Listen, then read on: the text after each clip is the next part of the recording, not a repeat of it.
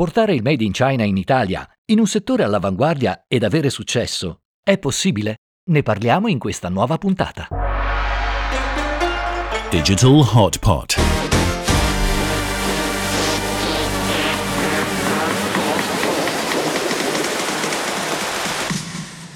Gentili amici, questo è Digital Hotpot, un podcast sul mondo cinese e sulle sue unicità. In questa puntata parleremo di un tema che è diventato sempre più caldo, vuoi per l'impatto ambientale, vuoi anche per gli aiuti economici e per l'innovazione che ci sta dietro.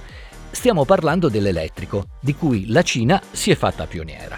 Io sono Alberto e a condividere con me il microfono Giada. Ciao a tutti e ciao Francesco, grazie per essere qui con noi oggi. Buonasera a tutti, grazie, è un piacere essere qua con voi. Allora, Francesco chi è? Francesco Zhou è qui con noi oggi perché lui è un manager ed è un imprenditore con esperienza internazionale. È il cofondatore in Italia della rete retail di Xiaomi, un colosso cinese, e ha portato New, leader del mercato di motorini elettrici, fondando la rete retail New Store Italia. Nella sua carriera si è un po' specializzato in diverse cose, tra queste il consumer credit, il retail banking, il credit risk management e il consulting e il business development, lavorando sia in Cina che in Italia. Ha conseguito prima ancora una laurea all'Università Bocconi di Milano e un MBA presso la Peking University. Quindi diciamo che abbiamo un ospite veramente di eccezione oggi qui con noi per parlare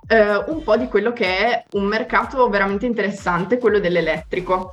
Prima di questo però, visto la sua esperienza nel mondo della tecnologia e nel mondo di Xiaomi, volevamo iniziare a farti qualche domanda su questo. Volentieri. Quindi, in particolare, partendo forse anche un po' più alla lontana, com'è fare l'imprenditore in Italia e in Cina? Cosa cambia, sia da un punto di vista, diciamo, di spazio di manovra che da un punto di vista relazionale? Allora, se devo fare un confronto un po' diretto, diciamo che fare imprenditoria in Cina è più, forse per certi versi più complicato, per certi versi più facile. Più facile perché comunque hai, soprattutto dove eravamo noi, a Pechino, a Shanghai, sono due città effervescenti, con sempre intorno a te, sempre persone che vogliono fare qualcosa di proprio, vogliono lanciare una startup, un'attività, un investimento, quindi diciamo che è più coinvolgente. In Italia parlare di imprenditoria in realtà è abbastanza raro, ok? O sei una cerchia di amici che fanno quello, se no la maggior parte delle persone parla di che lavoro fai, giustamente da dipendente, da manager, lavorare in azienda, ecco. Difficilmente si parla proprio di fare imprenditoria. Sì. Bisogna avere un po' le idee chiare, quindi il fatto di chiedere magari a chi l'ha già fatto, no? Semplicemente Sì. chiedere da quale commercialista andare, da quale notaio andare per fare la società, che tipo di società fare, se SRL, vita individuale, eccetera. Quindi bisogna avere dei consulenti bravi, presentati da persone che hanno già fatto quello, che ti possono facilitare di molto il primo processo. Sì. Una volta fatta la società, e poi da lì parte tutta la parte difficile, quindi aprire conto in banca. Tante banche, se non ti conoscono, non Certo. vogliono neanche quasi aprirti conto in banca. Questo è abbastanza simile in Cina, effettivamente. È un processo lungo, cartaceo, abbastanza periglioso, ecco. La differenza forse è che in Italia, una volta che hai dimostrato comunque che sei un cliente regolare, e poi le banche tendono ad supportarti molto anche per Certo. la crescita.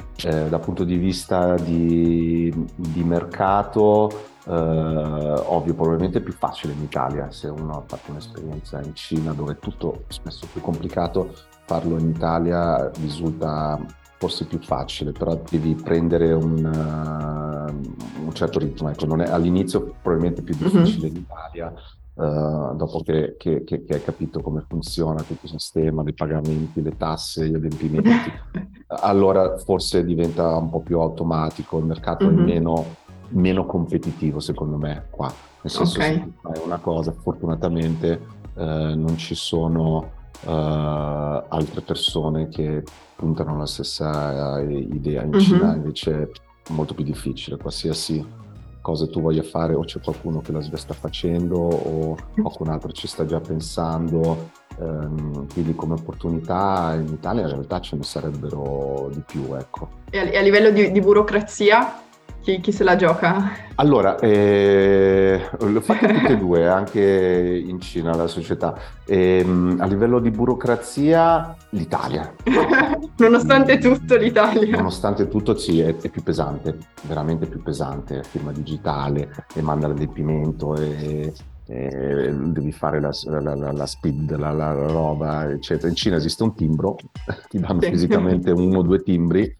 Se è un documento di contabilità finanziaria usi il timbro della contabilità, se è una firma commerciale usi il timbro della commercialità, quindi era veramente semplice, solo che fa ridere che è un timbro. Qua in Italia devi avere la tua firma digitale riconosciuta, la tua SPID, un commercialista che deve capire come farlo, ti deve consigliare perché sennò non riesci.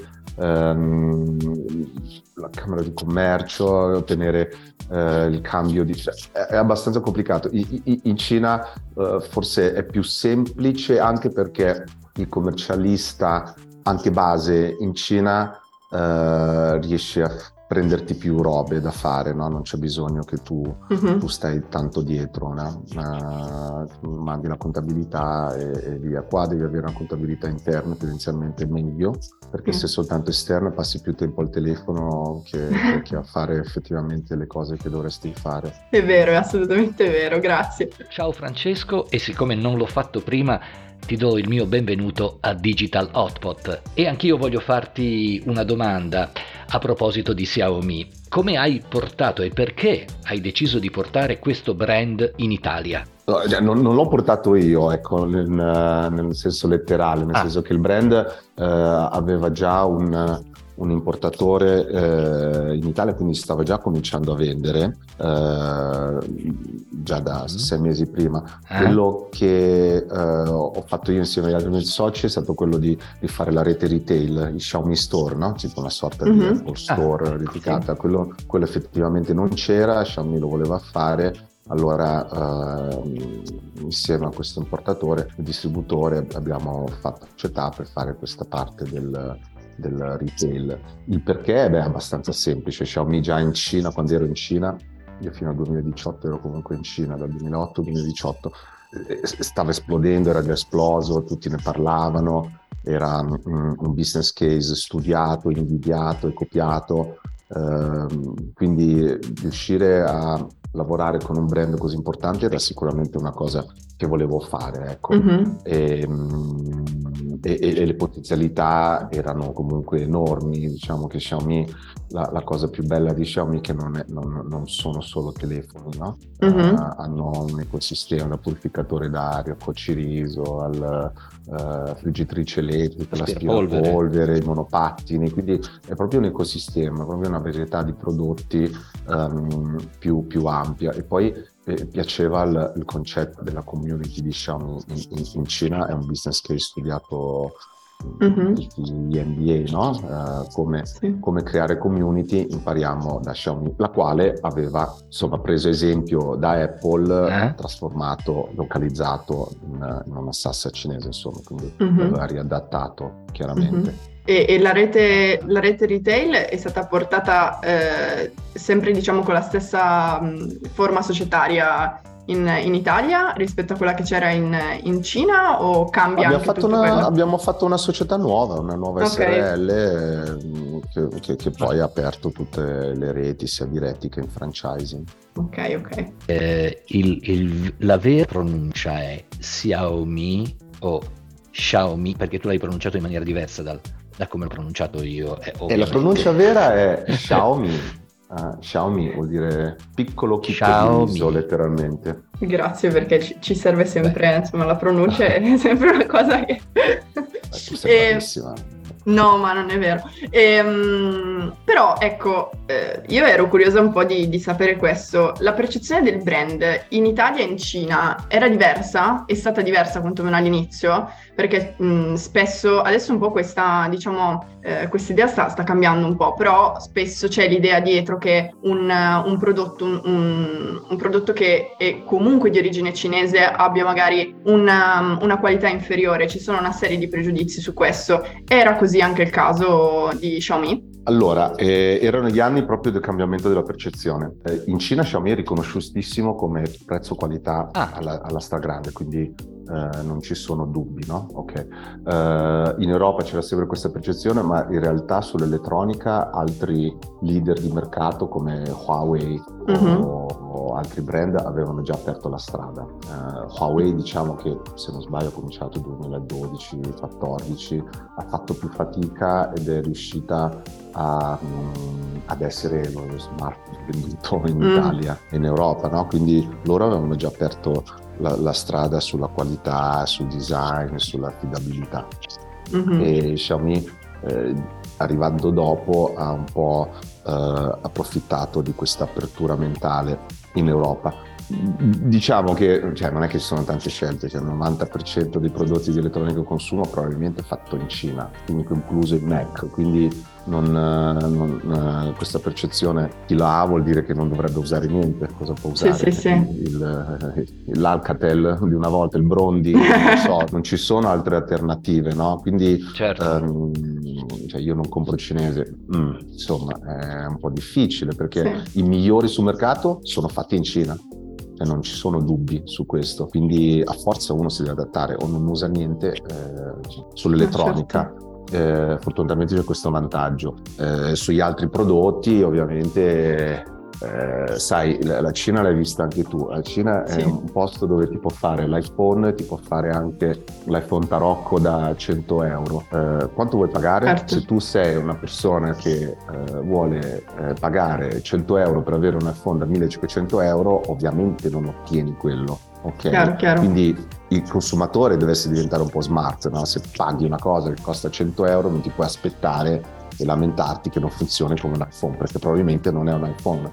Ma esistono questi prodotti, qualsiasi cosa, no? I vestiti, se tu vuoi pagare, diciamo che la maggior parte dei grandi marchi del affluent luxury, no? Non il top luxury, sono comunque fatti in Cina, però paghi un prezzo e quindi si riflette anche sulla richiesta del brand di produrre qualcosa di alta qualità. Certo. Ti do un prezzo più alto, no? La stessa maglietta la puoi pagare €1, la puoi pagare 100 euro. Se tu la paghi 100 euro, ovviamente la qualità è migliore, quindi non dipende mai dal made in China, è da chi è disposto a pagare, quanto pagare, cosa pagare. Quindi, sì, la percezione è sempre quella, ecco. Certo, assolutamente. È più un problema di nome che vedi stampato sopra, un po' di branding quando non lo conosci e quando sei ottuso, spesso e volentieri. Sì, ragazzi, adesso Primark negli ultimi 4 anni bravissimo. In Italia ha fatto il botto, ma sono prodotti fatti in Bangladesh, in Indonesia, in Cambogia, a prezzi ridicoli, e non ti puoi aspettare che una maglietta ti duri 3 anni e lamentarti che faccia i peluti. Sì, chiaro. Hai pagata 3 euro la maglietta, sai che ti dura 3 mesi per l'estate e basta. Ecco, bisogna cambiare l'abitudine al consumo, perché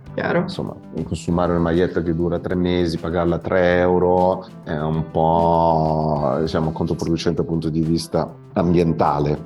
Quindi bisognerebbe cambiare, rivedere tutto il sistema di comportamento d'acquisto di tutto il mondo, ecco, tendenzialmente. Certo. D'accordissimo. Ma adesso veniamo un pochino a quello che è il vivo della nostra puntata di oggi, e quindi l'elettrico, il mondo dell'elettrico. Tu hai portato anche qui un altro brand cinese in Italia. Come è nata questa idea con New Scooter e perché proprio in questo mercato, ecco, nel mercato dell'elettrico? Allora, l'elettrico era già sulla bocca di tutti, no? Con Tesla che faceva da pioniere sulle auto. Poi, avendo vissuto in Cina, noi sappiamo che tutti i scooter elettrici in città, tutti i scooter in città sono per forza elettrici, se no non puoi circolare. Ho pensato, prima o poi arriverà anche in Europa, no? Quando si parla erano proprio gli anni 2018-19, dove si faceva sempre più forza il movimento di Greta Thunberg, si discuteva del cambio climatico, insomma gli anni un po' di discussione, ma il mercato ovviamente non era ancora quello che è oggi, ma che in realtà anche oggi è piccolo rispetto a quello che sarà tra 3 anni, 5 anni. Però insomma uno, se deve partire a fare qualcosa, non puoi partire prima perché fallisci, non è mercato, non puoi partire dopo perché sennò il mercato è già fatto, devi partire magari un po' prima che il trend cominci, per poter cavalcare l'onda, che è quello un po' che è successo nel 2019. Gli scooter elettrici cominciavano ad apparire sempre di più. Se vedi i numeri dell'immatricolato, nel 2019 ne erano stati venduti 3-4 mila, 2020 10.000, 2021 14.000, 2022 24.000, quindi c'è una crescita, no? Okay, quasi raddoppio anno su anno, e lì è culo. Sono arrivati i concentivi, sconto a tutti del 30%, ecobonus, che ha aiutato proporzionatamente le vendite, ecco, e il che ha permesso, perché qualsiasi attività che tu cominci, tu apri il primo negozio, il primo punto vendita, se il mercato non c'è tu non lo apri il secondo. Certo. Puoi crederci più quando vuoi, ma non c'è. Infatti tantissimi, ci sono dei pionieri e non sono io, ci sono dei pionieri che avevano aperto negozi di solo 2 ruote elettriche, eccetera, già nel 2014, 15, 16, pensando ecco il momento, apro, faccio il botto, eccetera. Sono falliti, hanno aperto troppo presto. E tu non puoi resistere 2, 3, 4, 5 anni senza avere mercato. Io ringrazio loro perché hanno anticipato i tempi, quindi un po' hanno creato quell'attesa, ma hanno sbagliato il timing. Hanno sbagliato dal punto di vista imprenditoriale, ecco, se vuoi dirlo, il timing troppo presto. Come chi vendeva auto elettriche 15 anni fa, troppo presto, hanno chiuso. Certo. New Scooter, come hai detto tu, è considerata un po' come la Tesla dei motorini, no? Detto da esperti del settore, perché poi New è quotata al Nasdaq. Al Nasdaq. Quindi se non sbaglio anche Tesla, Nasdaq o al New York Stock Exchange. Quindi è stata comparata dagli analisti finanziari alla Tesla di scooter elettrici. Dei motorini elettrici, esatto. Ma anche in Italia c'è questa percezione? Allora, New è stato solo un po' una cosa pioniere. cinese? No, gli analisti finanziari di New York l'hanno paragonata, perché sai, si cerca sempre paragone nel mercato finanziario quando devi dare un valore a qualcosa, si dice, è l'attesa di scooter elettrici, i prezzi delle azioni schizzano alle stelle, no? Se poi Elon Musk fa qualcosa di sbagliato, infatti, però sai, è un problema.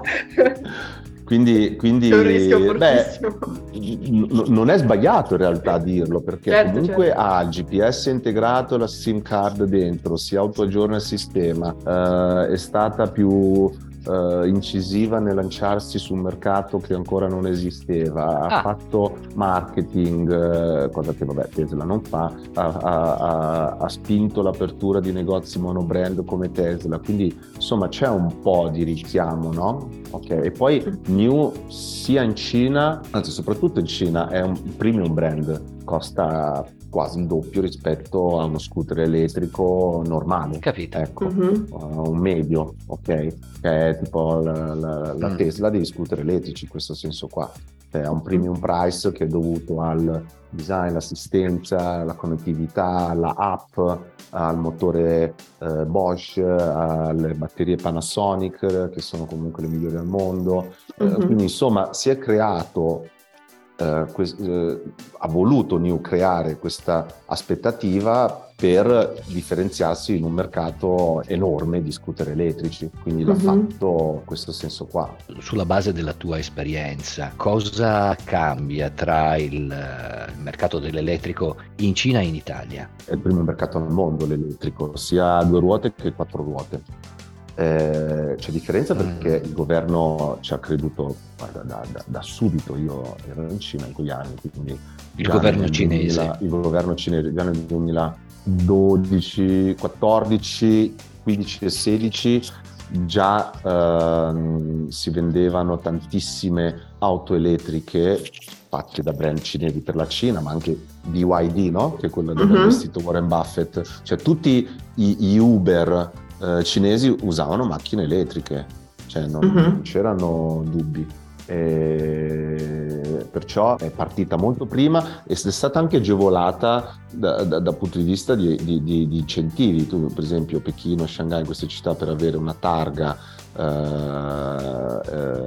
della macchina, a Pechino c'era la lotteria, cioè io do 24.000 targhe all'anno su una città di 20 milioni, quindi limitava, no? Andava a lotteria. Sì.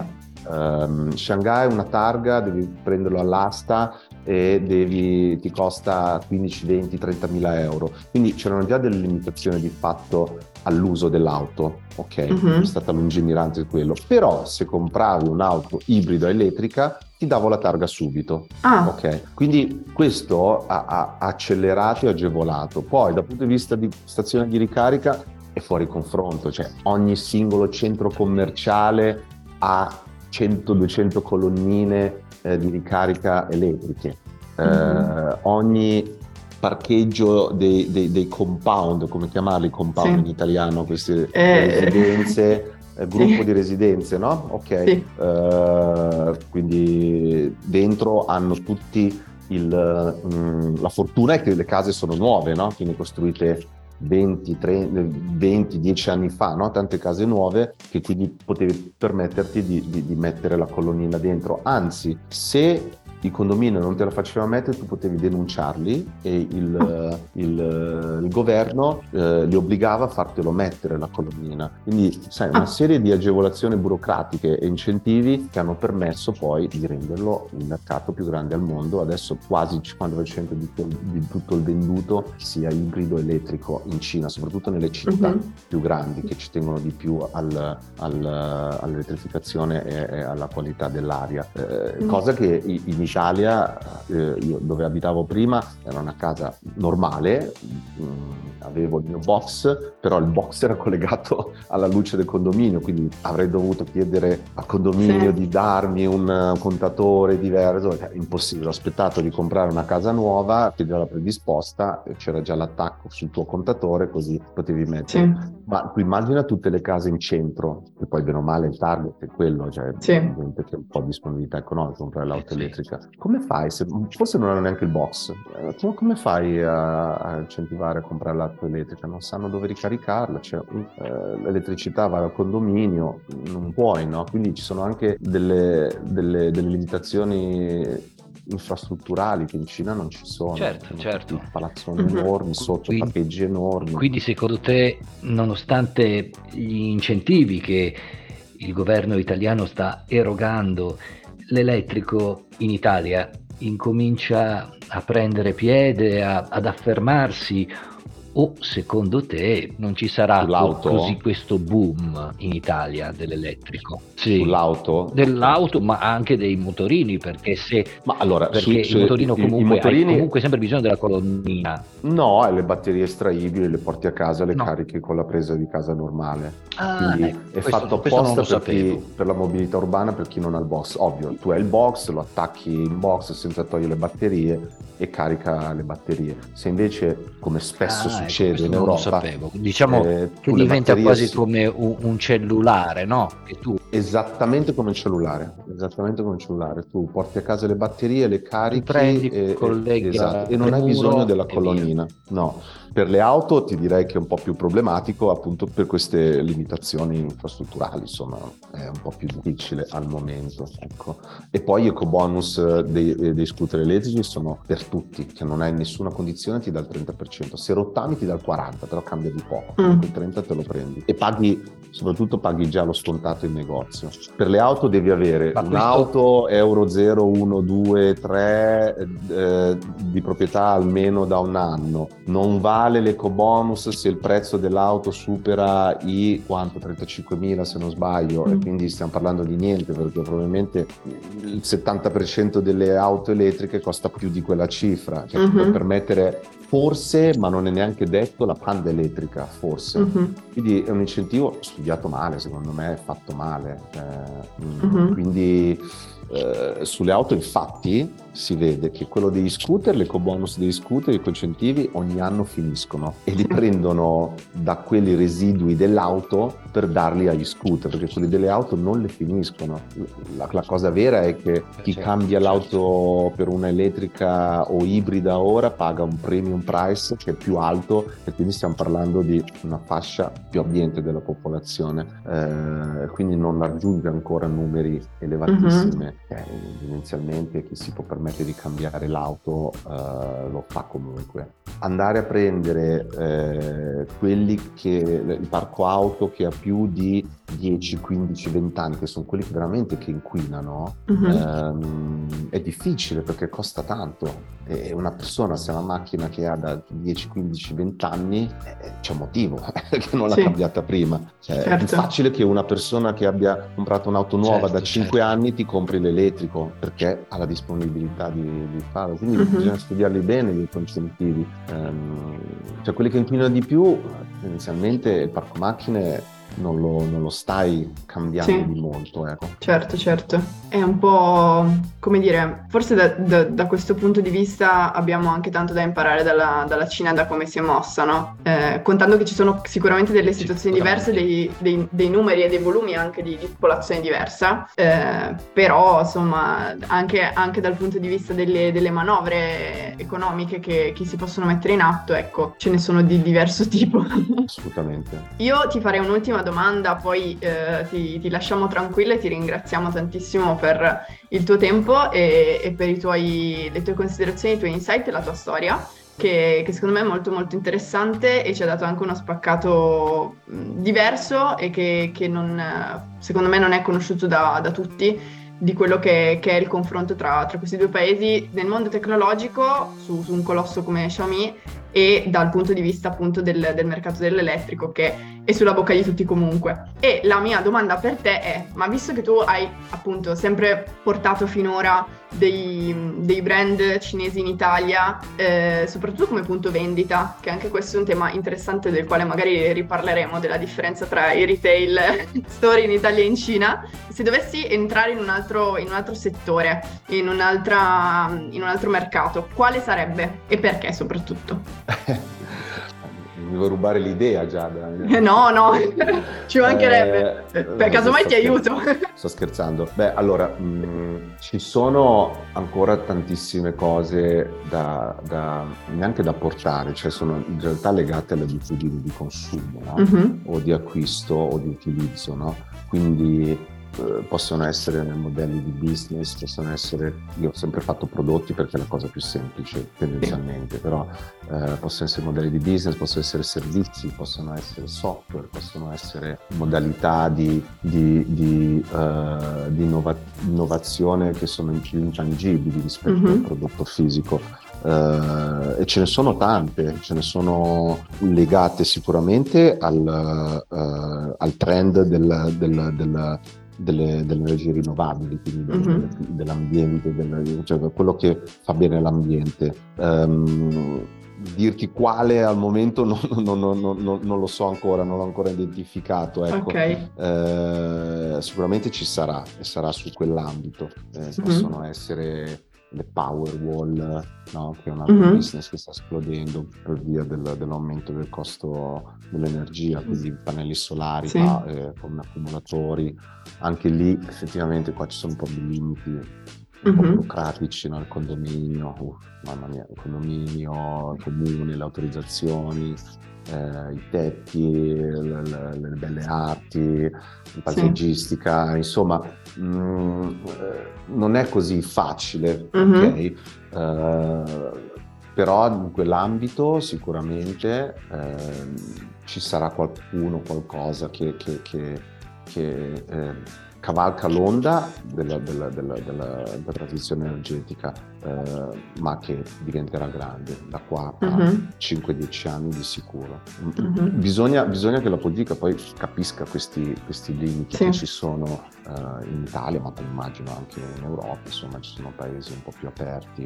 In Italia ho degli amici che volevano mettere i pannelli solari sul tetto del loro condominio e non riuscivano, un po' per il costo, i condomini non volevano. Due, ma deve essere, se tu hai il tetto con le tegole, devi metterle raso tetto perché la paesaggistica poi ti dice che non puoi sostituire le tegole, dovrebbero essere dei pannelli solari a forma di tegola, del colore della tegola, che costa 10 volte tanto. Certo. Sì, questo a Bergamo. Neanche un condominio ma una villa, quindi sai, ci sono tante regolamentazioni che dici ma perché? Non puoi, il comune non te lo approva, poi in centro figurati, se tocchi qualcosa non ti permettono di fare nulla, quindi è difficoltosa la transizione energetica nelle città italiane, nei centri storici. Tendenzialmente in campagna è più facile, chi sta in provincia, che ha terreni, la villa singola, ovviamente lì è un po' più facile, no? Dove non vai a intaccare il senso, il gusto del bello. Delle città, no? Immagino tutti i tetti con i pannelli solari, effettivamente il bottino tutto nero, no? Però ci sarà una via di mezzo.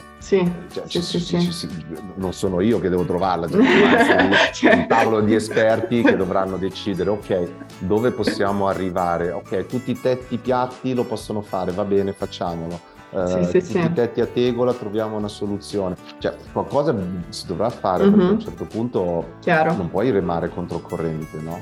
Quindi sicuramente ci saranno prodotti, servizi innovativi. Ecco, questo è quello che penso. Se invece volessi fare il contrario, cioè portare un brand o un prodotto italiano in Cina, cosa faresti?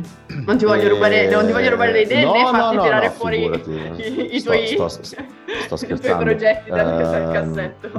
Diciamo che chi doveva fare l'ha già fatto, cioè è più difficile. Tu vai a vedere l'Italia cosa esporta di più, cosa tendenzialmente può esportare di più, se è sempre legato al lusso, al vino, all'agroalimentare, che però l'agroalimentare è troppo vasto, quindi bisogna veramente selezionare quei prodotti ad alto valore aggiunto. Ecco, non puoi esportare un prodotto che ha basso valore aggiunto, non avrebbe senso.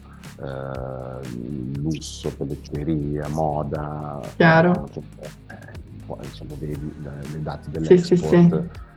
Quello poi sicuramente tutta la parte meccanica effettivamente, però il B2B è quello che va per la maggiore, forse la più grossa voce di esportazione dall'Italia verso la Cina. Diciamo, ecco, non servizi innovativi, perché la Cina è calcolata avanti, cioè non avrebbe senso.